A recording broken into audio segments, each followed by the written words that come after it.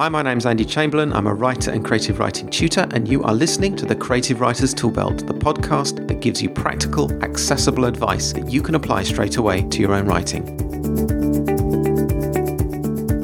And welcome to episode 65 of the Creative Writer's Toolbelt. In the last episode, we looked at how the 3 R's, research, respect, and reasoning, can be used to develop the foundational setting of your work. And in this episode, we're going to look at some of the things that you can do to invest for the long term in the settings of future stories. These are good habits that you can get into now that will pay dividends in months or years to come. And to do this, we're going to be looking at what a magpie and the humble compost heap can teach us as writers.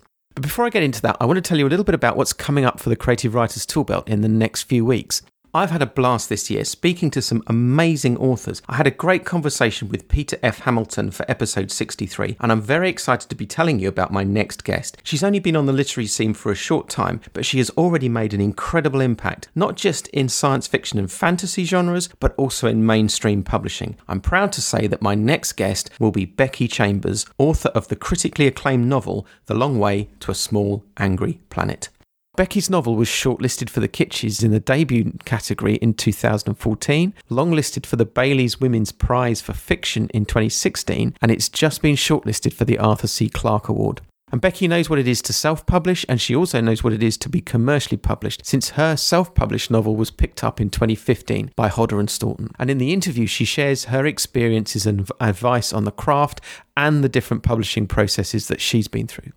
Now, many of you will know Becky's work, but if you don't, just check the search engine of your choice and you'll see what I mean when I say that Becky is the talk of the town in publishing at the moment.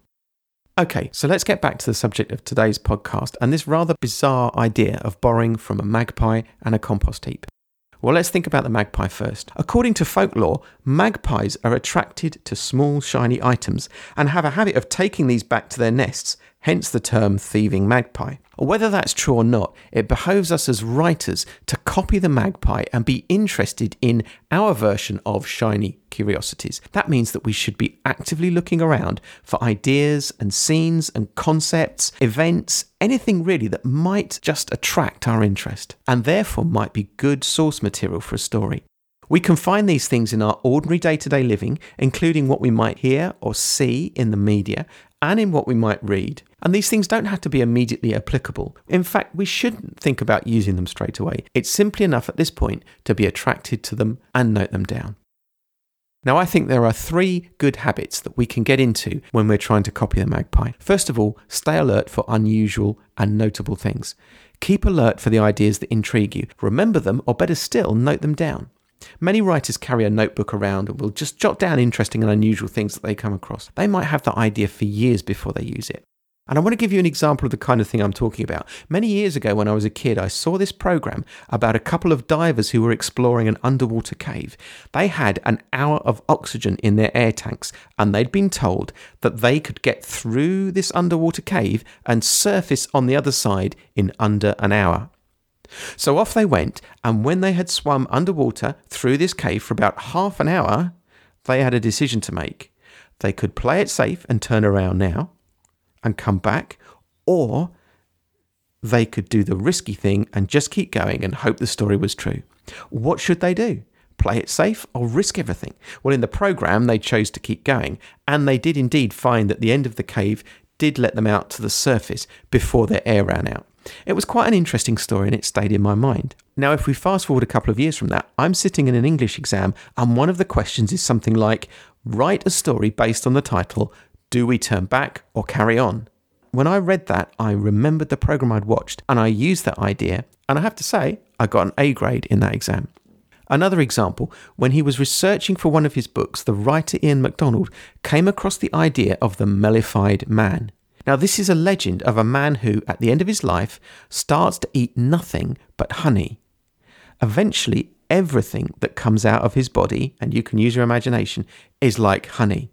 And with just a dart of honey alone, eventually he dies. His body is buried in a sealed coffin, which is also filled with honey, and is left for a century or more. And after that time, the contents of the coffin have turned into a kind of medicinal confectionery that allegedly can be used to cure all sorts of ailments.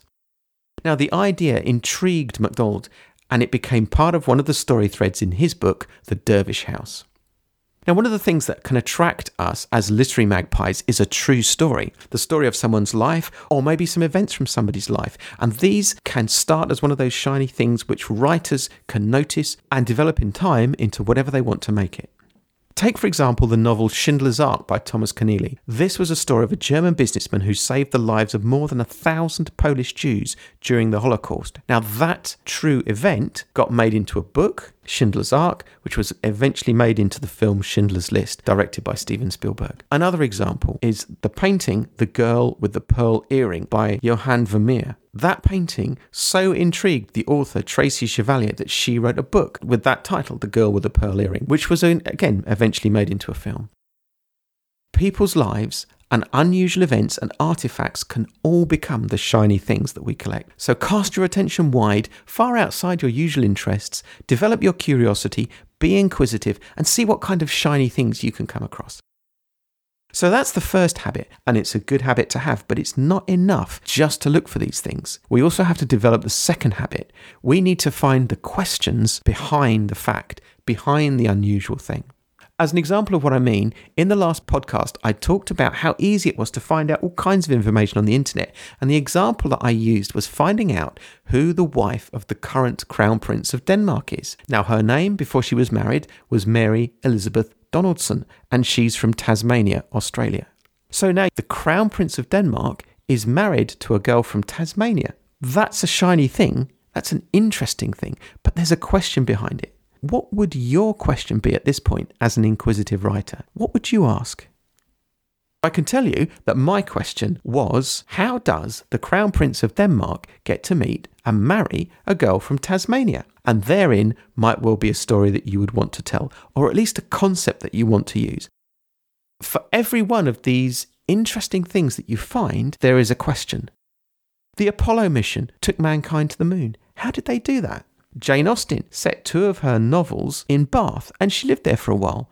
Why was she so attracted to that city? There's a bird found in Mexico called the resplendent quetzal bird. Now, how does that get its name? And what about the phrase, bite the bullet? What does that mean? Where does that phrase originate? Well, actually, I can answer that question for you because, in fact, it's a phrase from military medicine.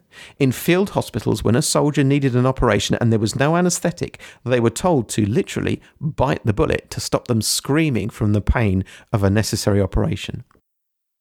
Now, there are countless unusual pieces of information and events and lives out there that you can collect. And if you want to enhance that knowledge, you need to ask the question behind it. And that brings us to the third good magpie habit that you can get into. You can take all of your shiny things and you can take all of your questions and answers, but then you have to bring them all together. One shiny thing is great, but a whole collection of them working together is fantastic. Just think about all of the wonderful ideas that J.K. Rowling brought together for the Harry Potter series. Or all of the incredible ideas from mythology and history and language and art that Tolkien picked up and brought together for the Lord of the Rings. Or think about all the wonderful and terrible and heroic aspects of Suzanne Collins' work, The Hunger Games. All of these great stories combine the thoughts and observations of their authors, each author taking intriguing and unusual ideas and combining them and building their own imagination into them and creating amazing stories from them. So be alert for the interesting and the unusual. Note these things down, store them, and maybe one day you'll be able to use them. And that concept then takes us from the magpie to the compost heap. And what I mean by this is that we should take all of these wonderful and intriguing ideas that we've found and give them time to settle and mulch down in our minds. They can just stay there like organic waste in a compost heap and settle until the time when they're going to be useful. A notebook can be really invaluable with this sort of thing. It helps us to record and remember what it was that we saw, what intrigued us. In episode 41 of the podcast, my interview with the writer and historian Nick Page, he refers to this process of collecting and absorbing information. And it's worth listening to what he said. Here it is. But I've always kept notebooks. I've always been an omnivorous reader. I read all kinds of fields, and I try as hard as I can as a professional to always learn from what I'm reading and just collect things, sort of like Magpie, like just collect phrases, collect words, collect those kinds of things. Because I think you can make connections with it just helps you sort of broaden out, I think. So let your ideas and discoveries settle in your mind. Keep notebooks or index cards or files on your computer, backed up of course, whatever you want to do, so that when the time is right, like a real compost heap, you can take that rich stuff out and spread it around to really enhance your story. So in this episode, we've looked at what writers can learn from the Magpie and the Compost Heap. We've discussed staying alert for the unusual and notable, and we've talked about asking the question behind the fact, especially questions like, how did that happen? We've talked about the need to bring all of these ideas and all of these questions together and mix them with our own imagination to create wonderful and compelling and absorbing stories. And that then leads us into thinking about the writer's equivalent of the compost heap. As you collect these things that you've seen and experienced and read and picked up along the way, use whatever means suits you to record them and just let them settle and wait for their moment. So today in this podcast, I have referred to the following works and sites: The Dervish House by Ian MacDonald, published by Gollancz; Schindler's Ark by Thomas Keneally, published by Hodder and Stoughton; The Girl with the Pearl Earring by Tracy Chevalier, published by HarperCollins; The Lord of the Rings by J.R.R. Tolkien, published by HarperCollins; The Hunger Games by Suzanne Collins, published by Scholastic; and the Harry Potter series by J.K. Rowling, published by Bloomsbury. I've also taken information from the site Grammarly.com and an excerpt from my own interview with Nick Page in episode 41 of the Creative Writers Toolbelt. So that's all for now. I'll get some show notes up on Pinterest for this episode. We also have a group at Goodreads. Go to goodreads.com and check the Creative Writers Toolbelt group there. You can find details about me at my website, andrewjchamberlain.com. The next episode will be the wonderful conversation that I had with Becky Chambers. So that's it for now. Thank you again for listening. Until next time, goodbye.